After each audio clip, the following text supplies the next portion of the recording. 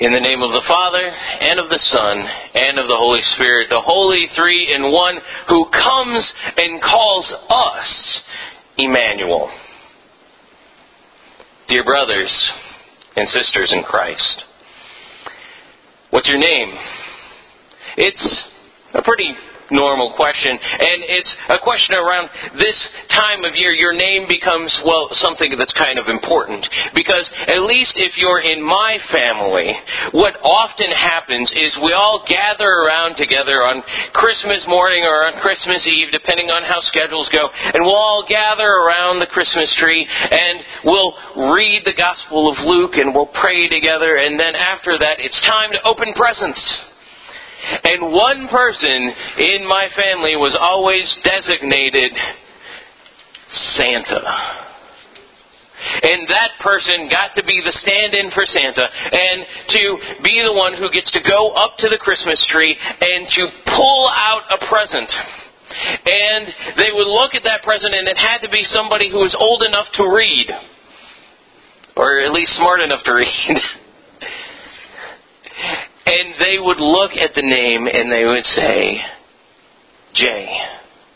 Or they would say, Jesse, my brother. Or they would say, Walt. And depending on whose name was called, that meant that you were getting a present.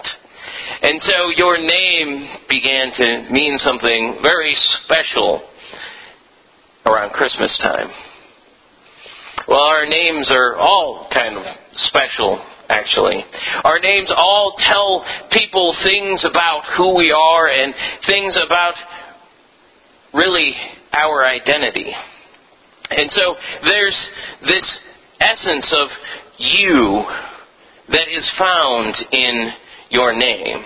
Now, your name doesn't tell people everything about who you are, nor does everything that you are, that can't all be contained in just your name.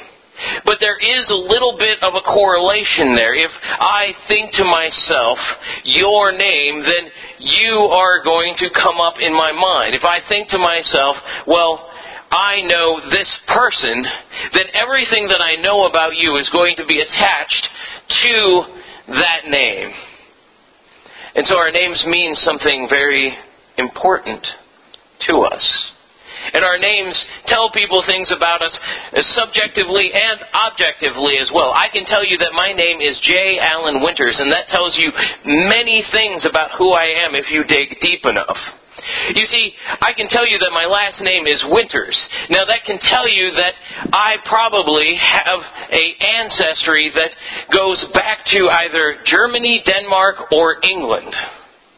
And if you know the rest of my family, that means that you know that I have some of these familial characteristics, both in the way that I appear and in my attitudes.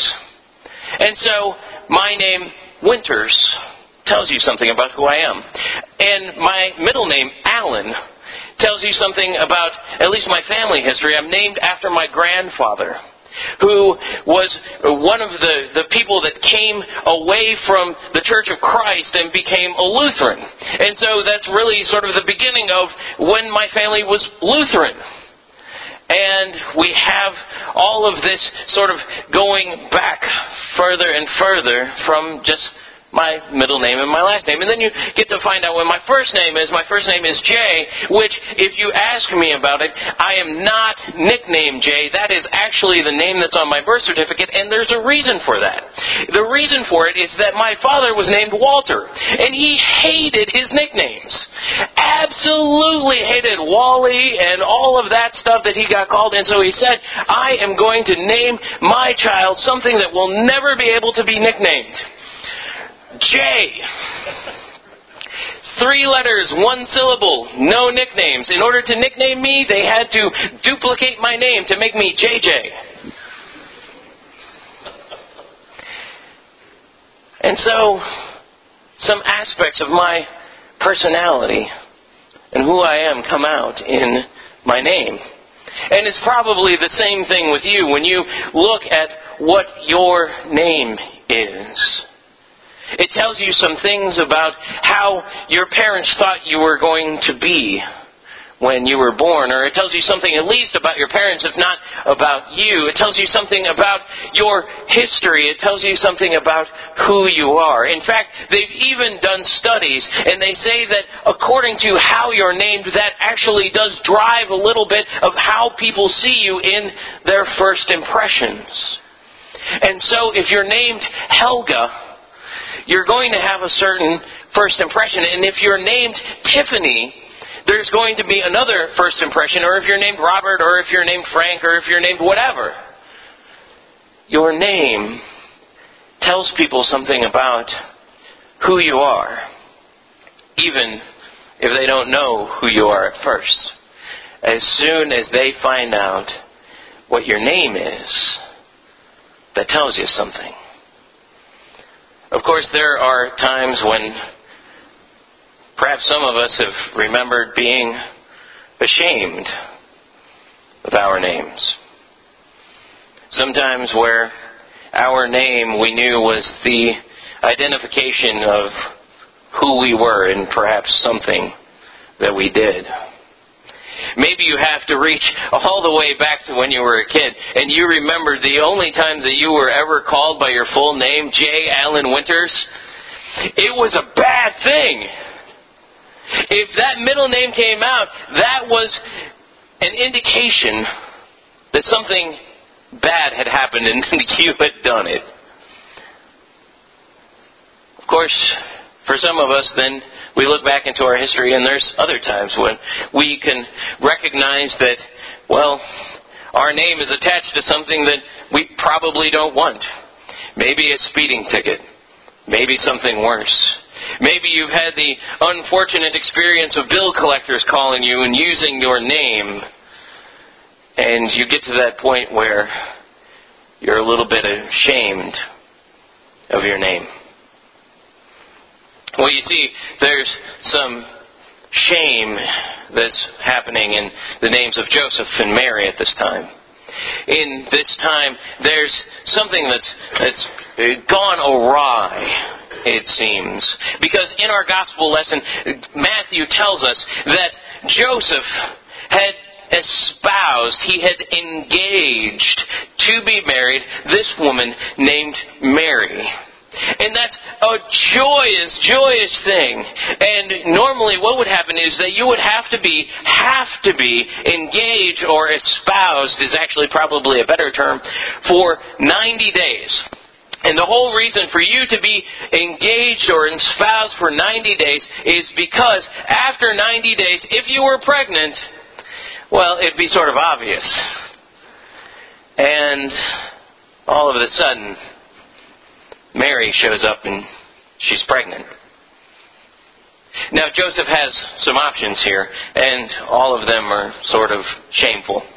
Basically, what he thinks to himself probably at first is that, well, he's done a bad job of choosing a wife. And Mary is probably just as ashamed, even though she knows that there's nothing to be ashamed of. She knows that there is certain shame in the fact that she is now with child and she's not actually married. And they're both dealing with this sense of shame. And Mary goes off to her cousin's house. And Joseph is left wondering what to do. Now, Matthew tells us that Joseph was both a righteous man and that he did not want Mary to experience shame. And so he knew that as a righteous man, he couldn't marry this woman that had gotten pregnant, and it wasn't his kid. He knew that. So he wouldn't stay married to her. But he also knew that he didn't want her to go through the shame of being called an adulteress. And so he devised this plan to divorce her quietly. And that way, hopefully, maybe most of the shame would be, well, assuaged a little bit. Most of the shame would go away. Some of it would stick, but most of it, at least, would go away. And then an angel comes to Joseph in a dream. And he says, "Do not fear." Which is sort of an odd thing to say. But he says, "Do not fear, for the child is of the Holy Spirit.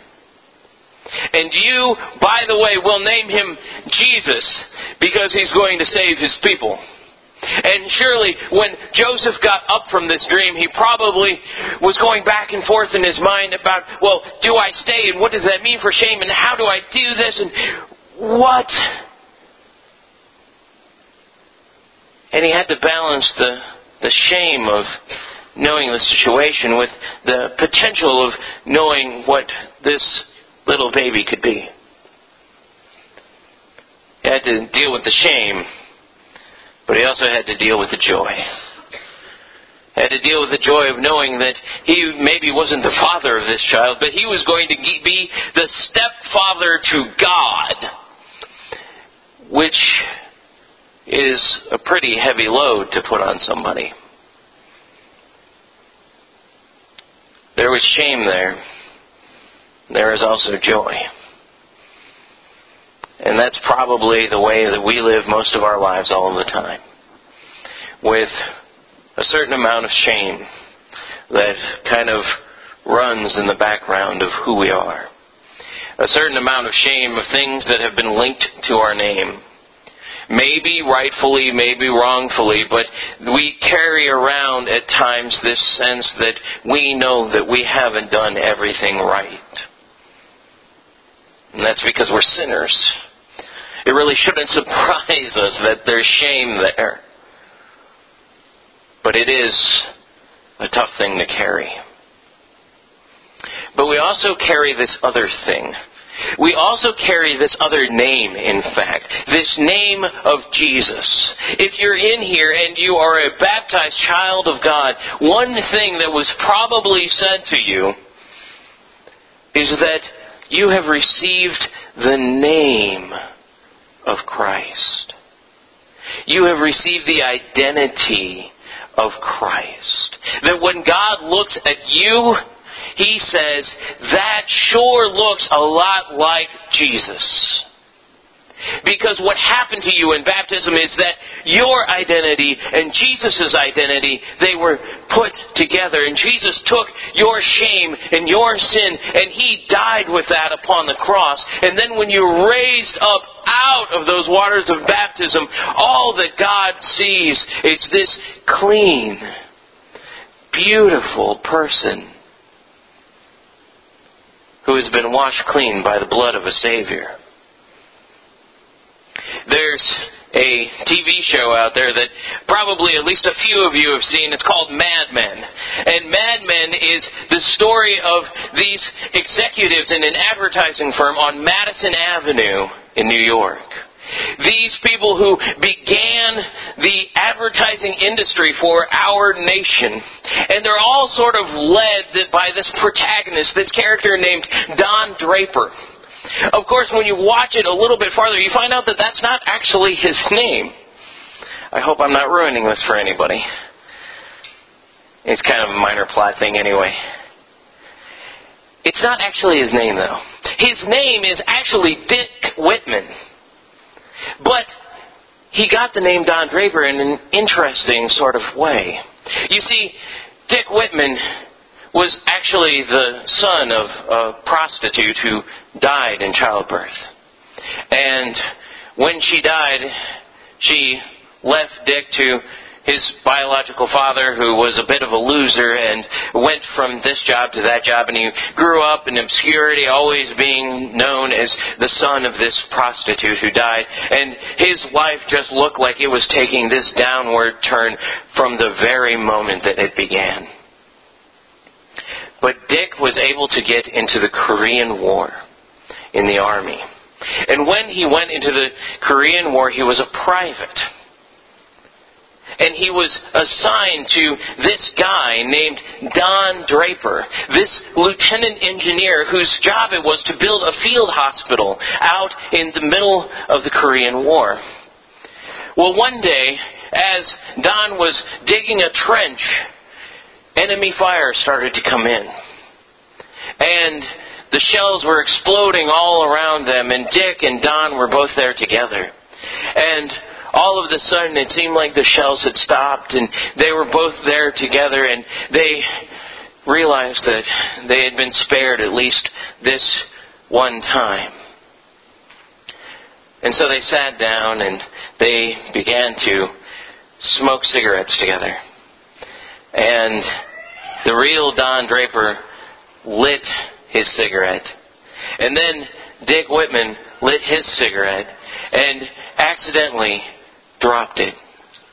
And it fell into this pool of gasoline, which then began to ignite and ignited all the way over to the explosives that they were using. And the explosion went boom. And the next scene that you see is that there is this charred body that is completely unidentifiable. And there's Dick Whitman. And he takes his opportunity. He takes off his dog tags. He takes off the dog tags of Don Draper. He puts Dick Whitman's dog tags on Don Draper. And he takes Don Draper's dog tags and becomes that man. That's your story. That's the story of your baptism. That you have a Savior. This Emmanuel who comes to you in a crib. This Savior who comes into your life with His own identity, an identity as the Son of God, an identity as being completely without sin. And He dies upon a cross that deforms Him in so many unimaginable ways. And in your baptism, you rise out of that with His dog tags on, with His identity. And so this name that He is called means even more. This name, Emmanuel, that He is called means so much more when you understand that He truly is God with you. God's own identity put upon you. That's why we celebrate this Advent. That's why we celebrate this Christmas. That's why we celebrate this name, Emmanuel. Because God Himself came to us in this world, made His identity known, and then gave it to us. And that's a reason to rejoice. Amen.